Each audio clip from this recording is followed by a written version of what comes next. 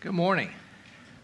If you have an extra seat at your table, push it away from your table. There are some people coming in and they may need some seats. And if you are at a table and you feel a little too crowded, there are some tables that have no chairs around them. Feel free to pull to that area. And there is some spacing here as well. It's good to see people coming back. Good to see people showing up, but we also want to make sure that you have the comfortable space that you need to spread out. And there are also chairs in the back to my right, to your left if you're looking at me, and they are up there upside down, and you can grab those and pull them wherever you find an open spot. All right? Welcome, and we are here continuing our journey that we started last week in the book of Exodus. If you remember last week, we kind of did an introduction and we started talking about the story, the background to it. Exodus is probably one of the most pivotal and maybe foundational books in all of Scripture besides Genesis. I mean, really, if you think about it, these first 5 books, the book of Moses, really are foundational to everything that happens beyond that point, because everything, the reasoning and rationale for understanding the prophets and to understand the wisdom literature and even the Gospels and the pastoral letters find their foundation back in these first 5 books, because they tell us what God's plan is. They tell us who God is. They tell us what God is like, what God demands. And it kind of explains the problem that's there from the very beginning, which is sin. So Exodus is one that we keep referring back to. If you were with us through our journey through the Gospel of John, then you know that oftentimes we were referring back to Exodus because John uses Passover as kind of the framework to build his gospel around. And so we thought, well, you've never studied this book. It makes sense to go back and study a book that's so influential in our New Testament studies. So that's what we began last week. And if you remember last week, we spent some time opening up the book of Exodus, setting the stage, but to understand it fully, you got to go back to Genesis. So we went back and talked about the promises that were made to Abraham.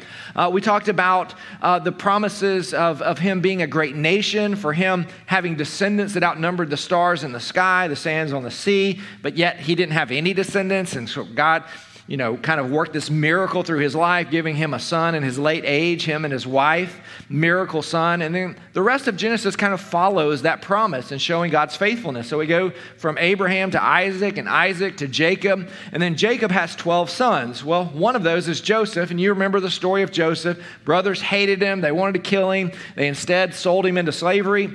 He ends up in Egypt. He ends up in a really dark place.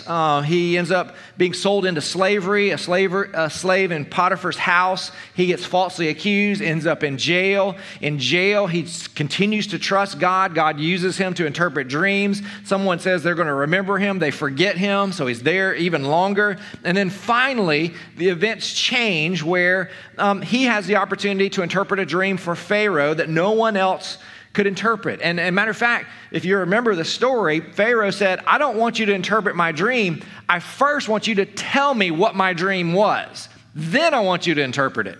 And of course, all of his magicians are like, there's no one that can do that. There's no one in the history of mankind who's ever told somebody what their dream is and then interpreted it. And then this guy that was in jail, he's like, oh, I know a guy who was really good at interpreting dreams. He's in your jail. Well, who is he? His name is Joseph. Well, go get him. Brings him out, and Joseph says, I can't do it either, but God can.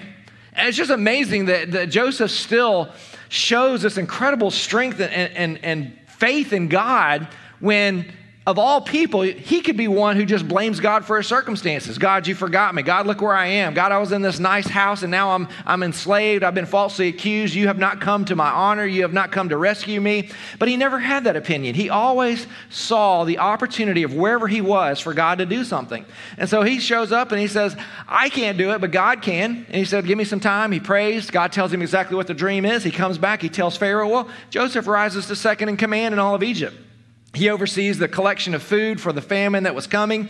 And then, of course, during the famine, his brothers, that's where the story reconnects. They come to get food. He recognizes them. They don't recognize him. And then Joseph, through this series of being reconciled to his brothers and his dad, he makes this statement because the brothers think he's going to kill them. And he says, no, I know what you're thinking, but let me just say something to you. What you intended for evil, God intended for good.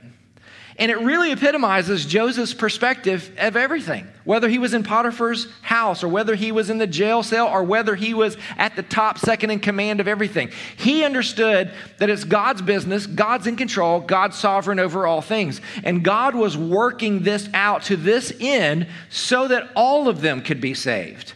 And that's a beautiful perspective, because as we walk through difficult times, the temptation is to believe that God has abandoned us, to believe that God is not interested in us, or that he's not faithful to us like maybe he's being to other people, or maybe God's just not as interested in us today as he was in Israel in those days and times. So I'm telling you, that's a lie. That's not true. And your heart needs to wrap itself around the only anchor that's true, and that is the promises of God that we find in Scripture.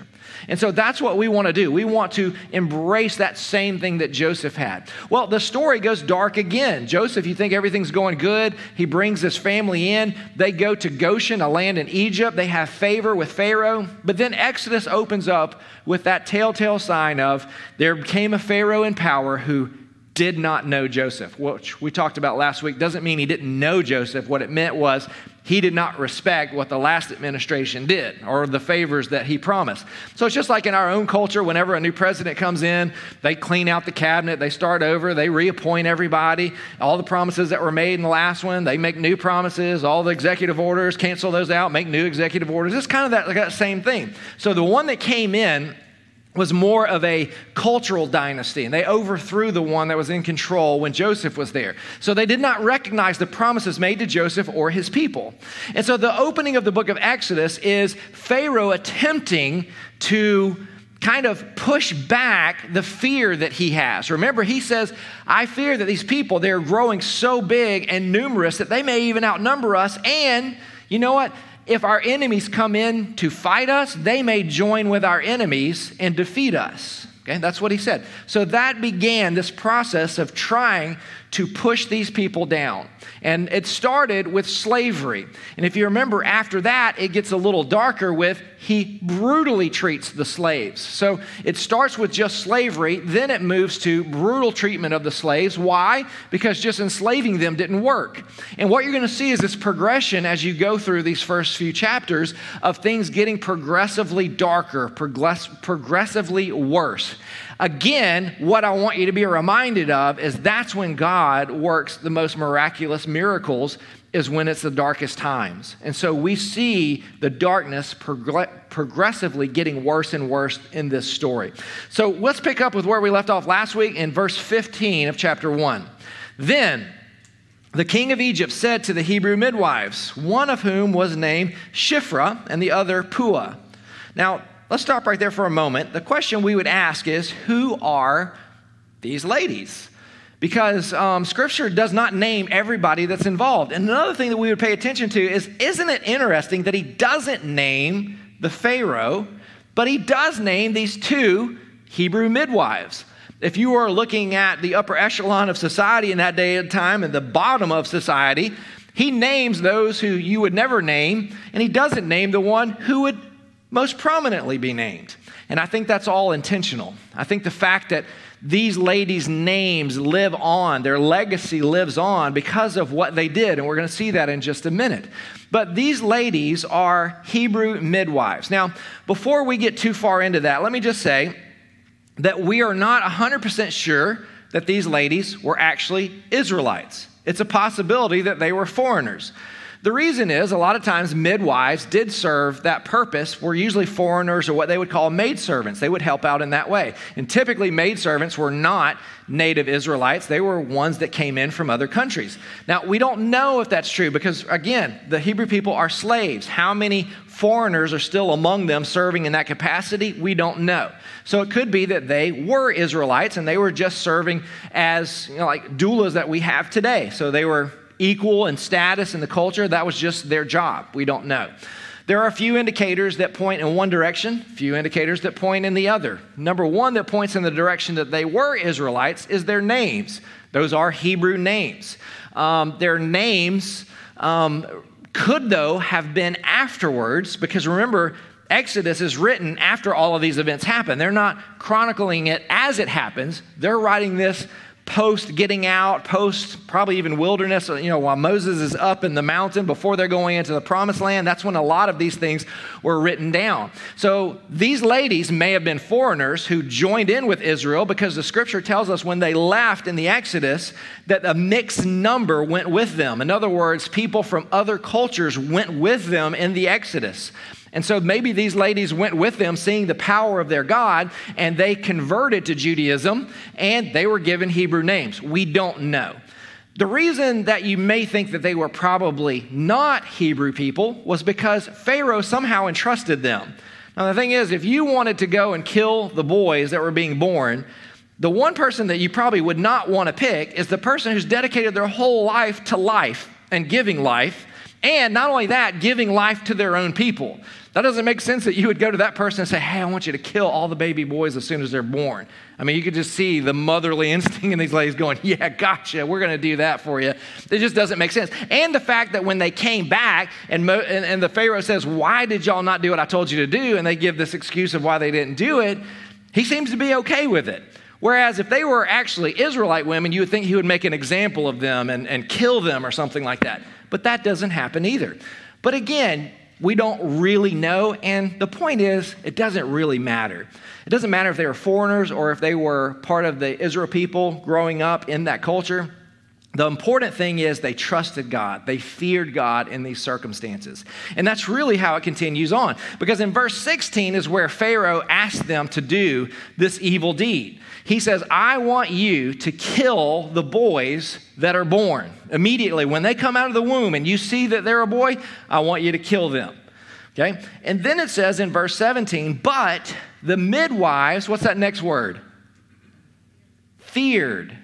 The midwives feared God and did not do as the king of Egypt commanded them, but let the male children live. Now, I want you to think about that for a moment, because I really think this whole passage is really about understanding a right fear of God and what it means to fear God. First of all, when it says these ladies feared God, look at the context. The midwives feared God and did not do what the king of Egypt commanded them. Now, do you think there was a fear of the king of Egypt? Yes, obviously. If they don't do this, what he's asked them to do, they know their lives are on the line. So they have two fears that are operating at the same time. They have a fear of what would happen to them here in the context of what they've been commanded to do. But there is a fear that overrides that first fear, and that is the fear of God. So in other words, they think, you know what? God is the author of all life. God is the one who said life is precious. These are God's people. God has demonstrated his favor of these people in the fact that as he has enslaved them and as he has brutally treated them in their slavery, that they have continued to multiply. Therefore, I am not going to stand in the way of what this mighty, awesome God is doing for these people. I'm going to side on the side of that God, not on the side of Pharaoh. And so they choose not to kill any of these baby boys. Now, the fear of God is something that's very important to understand, because I think in that situation, the way we would typically think about it is, man, I'm scared here, but I'm more scared of this. So since I'm more scared of this, I'm going to go with this and not this. So it's a decision that's made completely out of being scared. But that's not really what the fear of God is about. Matter of fact, the fear of God is not a fear of trepidation. It could start that way, and certainly when God displays his power or his glory is manifest, that is the usual condition of man, is to fall down on their face, to hide themselves, to feel undone. We see that over and over again. But most of the time, what we find in the fear of God is more of coalescing to his way of thinking and his way of seeing things. In other words, trusting him with what he's told us is right and true and good. And so when you fear God, it's more of agreeing with him, even though you may not fully understand him. That is a fear of God. Understanding his place, his power, and his character. Now, let me show you a psalm that I think explains this a little more. Psalm 34, 1 through 4. Now, I want you to just listen to the attitude of this psalmist. He says, I will bless the Lord at all times. His praise shall continually be in my mouth. My soul makes it boast in the Lord. Let the humble hear and be glad. Oh, magnify the Lord with me. Let us exalt his name together. I sought the Lord, and he answered me and delivered me from all of my what? Fears. So what I want you to see there that's very important to understand about the fear of God is when the fear of God is rightly situated, it makes other fears dissipate. This is a person who fears God. But look at his attitude. He doesn't stand trembling. He doesn't stand wondering if this God will approve of him or not. He doesn't stand there wondering if he's going to live another day. He actually says, I'm going to bless the Lord at all times. His praise is always going to be on my mouth. My soul boasts in the Lord. Let the humble hear it and be not scared, but glad. Magnify the Lord with me. Let's exalt his name together. So the fear of the Lord not only is this thing that understands his character and who he is and rejoices in it, but it invites other people into it. Now, I don't know a whole lot of fears that we like to invite people into, except for the saying, misery loves company. But aside from that, typically fear is not something you're like, hey, everybody, this is so scary. Come join me.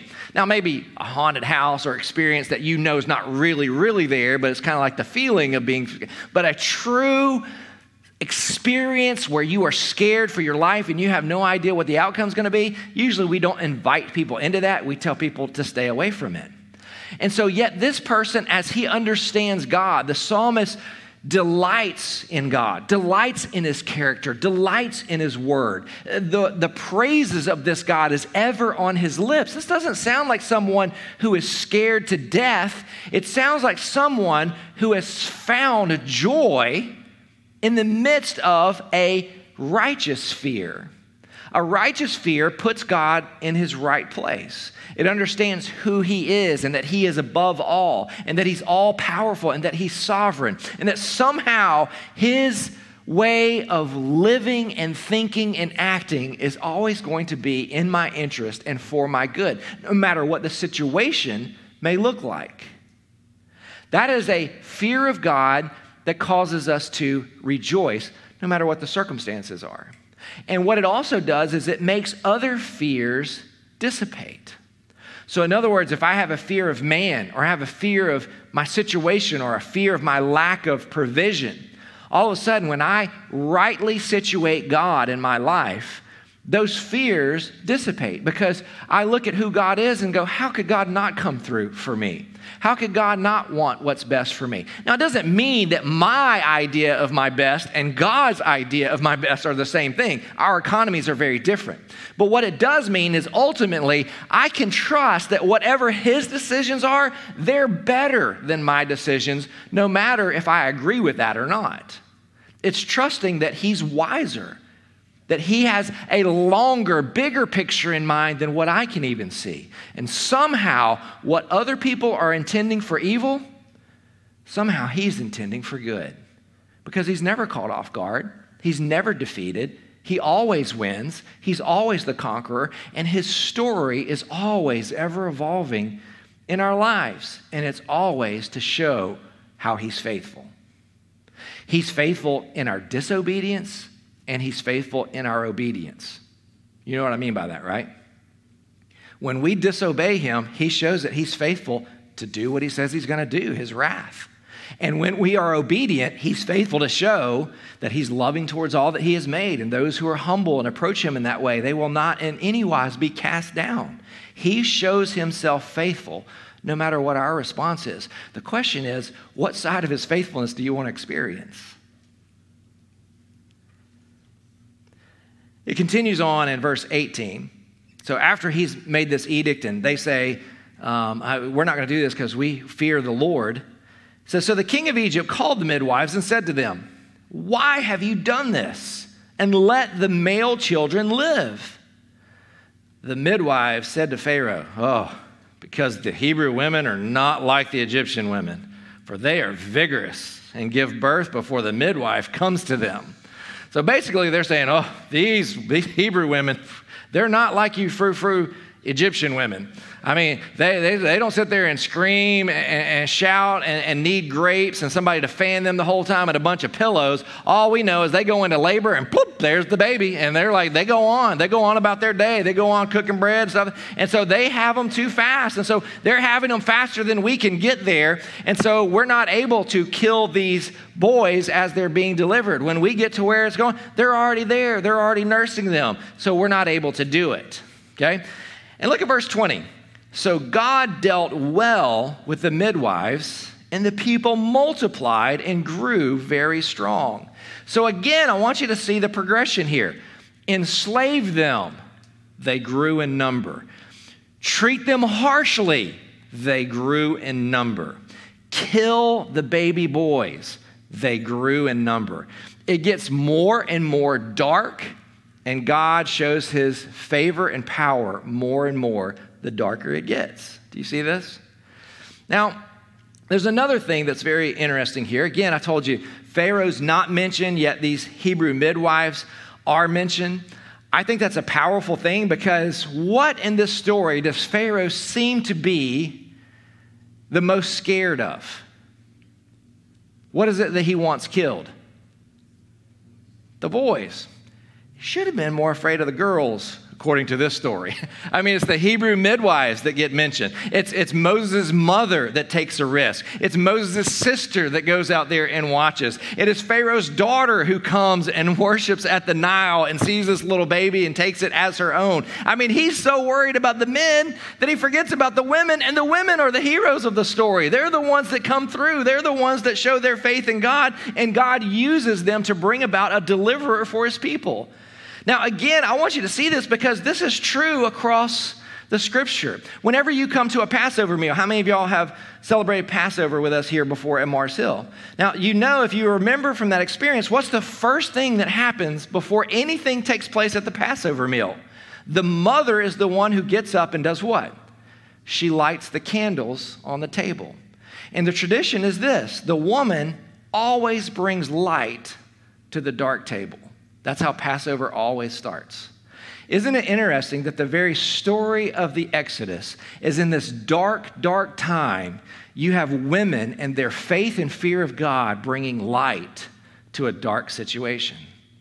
What a beautiful thing, because when you get into the New Testament, what do you have but Mary bringing the light of Christ into the world? She brings the light into the darkness. This is a fulfillment of what was promised in Genesis. Through the seed of woman would come one who would ultimately crush the head of the serpent. So again, we see God's faithfulness in all of this, and we see God's pattern in all of this. But then the question comes like, yeah, that's true. Why did Pharaoh want the boys dead? Because it doesn't really make a whole lot of sense if you think about it from the overpopulation standpoint.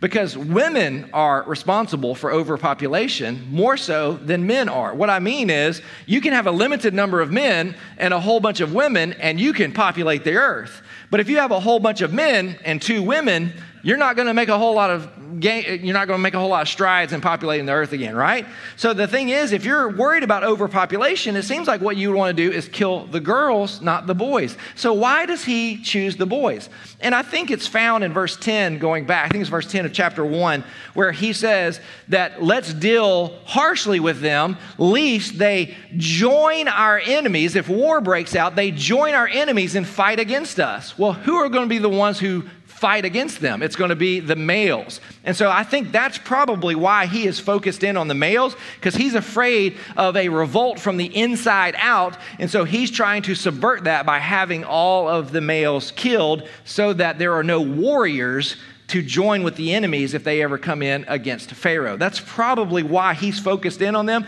But again, it just shows you the futility of human thinking and reasoning, because God takes what he's not looking at and uses it to thwart all of his plans. Just like God, right? Now, the other question we have here is, did the midwives sin? Now, that is a classic story right here, because they go to Pharaoh and say, why are you not killing these boys when they're being born? They're like, oh, let me just tell you, we have tried, Pharaoh, we have tried.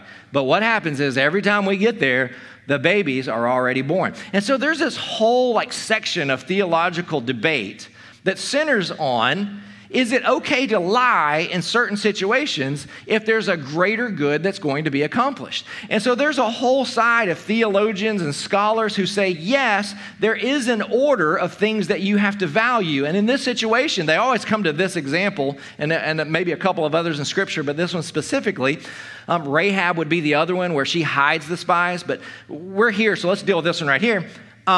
You have them saying life is more important than whether you're telling the truth or not. Therefore, if you have to lie to protect life, then it's okay to lie. That's not a sin. Now, the classic illustration, World War II, the Nazis are trying to kill the Jews. And many of them in Germany and other places were hiding Jews. And the Nazi soldiers would come to the house and knock on the door and say, are you hiding any Jews? Do you have any Jews in the house? And they would say, no, we are not. We are not hiding any Jews. And so they would say, well, that is the right thing to do. Because the wrong thing to do would be like, yeah, we are. They're down in the cellar. That would be defeat the whole purpose of what you were trying to do to begin with. And so there's this whole debate about whether it's okay to lie in certain situations and whether maybe it's not a sin or maybe it's a sin, but it's not a sin that God looks at unfavorably. Because the truth is, verse 20 tells us that God dealt well with the midwives and the people multiplied and grew very strong. And even verse 21 tells us that he dealt so favorably with them that he gave them families of their own. So this is something God obviously is blessing. So the question is he blessing lies? Is he blessing sins? Well, let me just point one thing out to you. Verse 15, verse 17, verse 20, and verse 21 give us no indication at all that the midwives did anything wrong or that could even be called sin. What I'm saying is when you read their response to Pharaoh, you assume that they're telling them a lie. But there's nothing in the story that says that they weren't having the babies before they got there. Maybe in their very smart minds that women have, they were like, let's walk a little slower, Pua. And so they walk a little slower and they're like, oh, you already had the baby?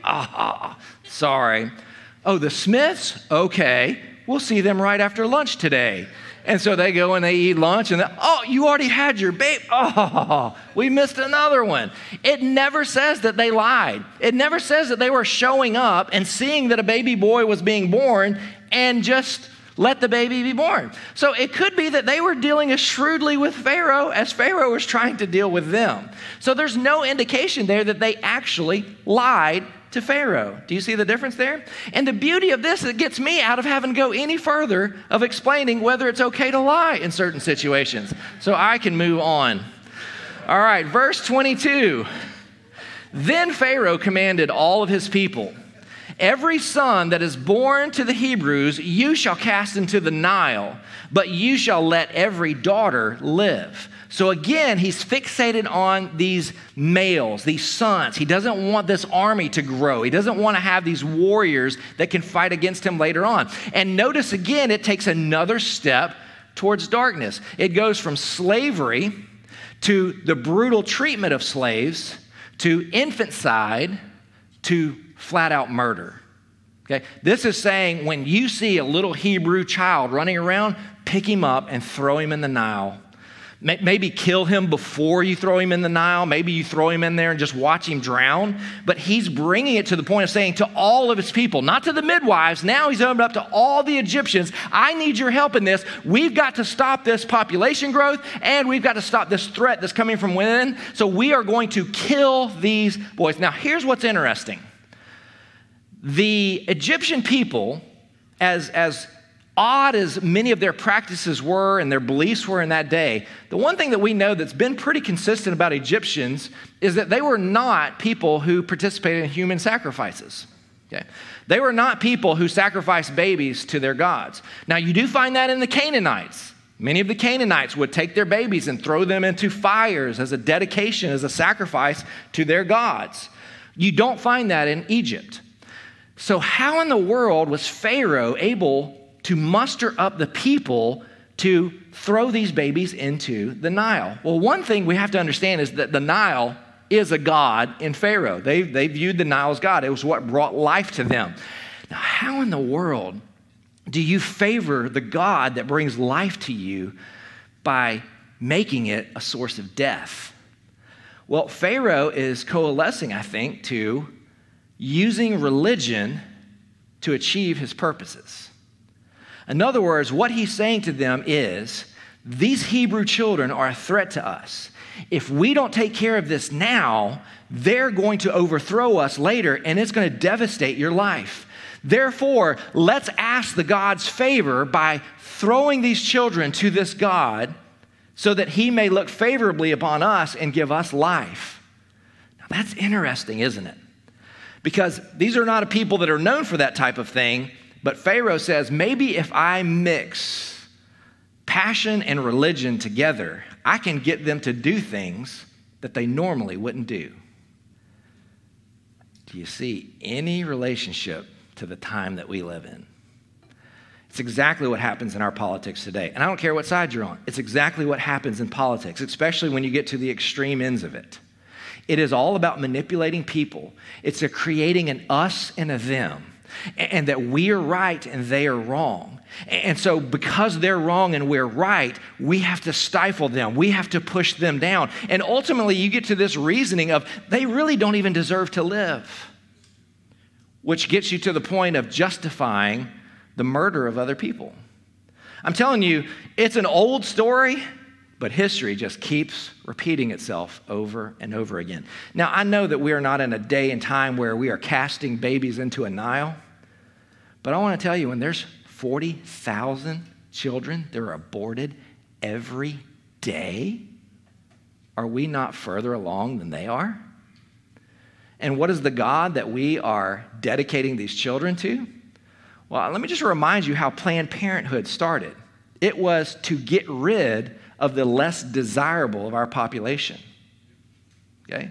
Sanger, who was the one who was a proponent of that, she wanted to get rid of minorities, and she wanted to get rid of the physical defective and the mental deficiencies. This is a way that she said we can bolster our immune systems and our skill, our strength, by only letting the strong survive, whether it's mental capacity or physical capacity or health capacity. Abortion was started to eliminate those who are perceived to be weak.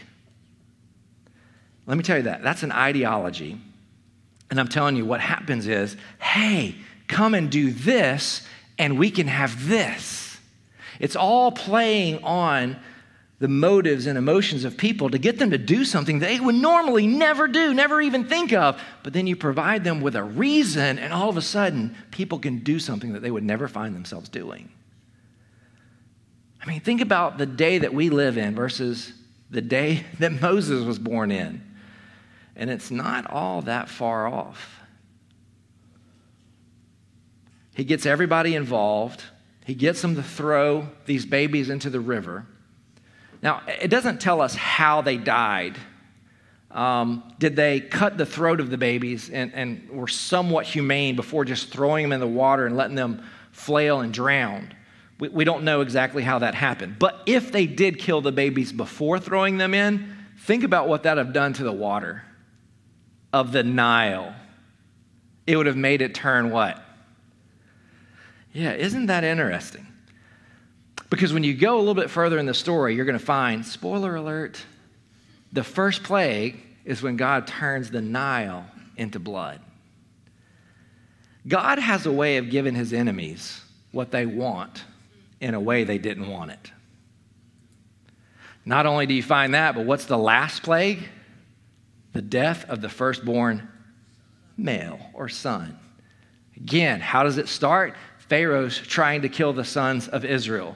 Pharaoh is turning the Nile blood red by throwing these children into the Nile. And God says, oh, is that what you want? I'll show you what that looks like. God always has a way of showing his enemies what they want in a way they didn't want it. Look how it continues in chapter 2. Now a man from the house of Levi went and took as his wife a Levite woman.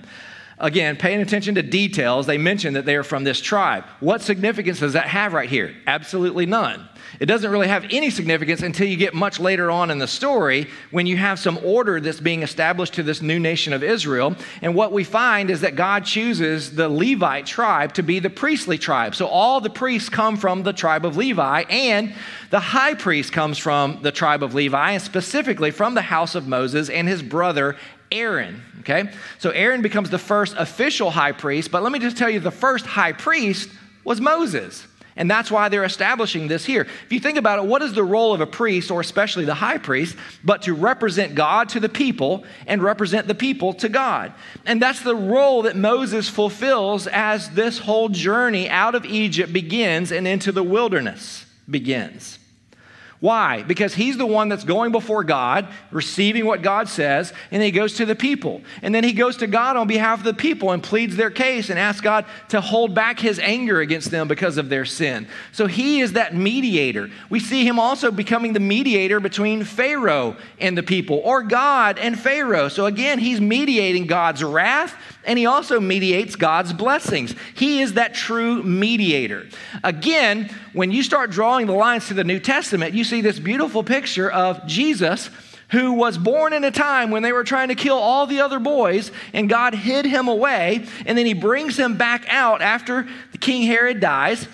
And then the ministry of Jesus is all about representing the people to God and representing God to the people. He also represents the wrath of God to those who choose sin as their lot, and he represents the blessings of God to those who would repent in the favor of God. He pleads their case. So again, you're seeing these little microcosms of the gospel long before the gospel ever happens. Again, God is showing his plan and his way of salvation, and he's given us these patterns early on. Look at verse 2.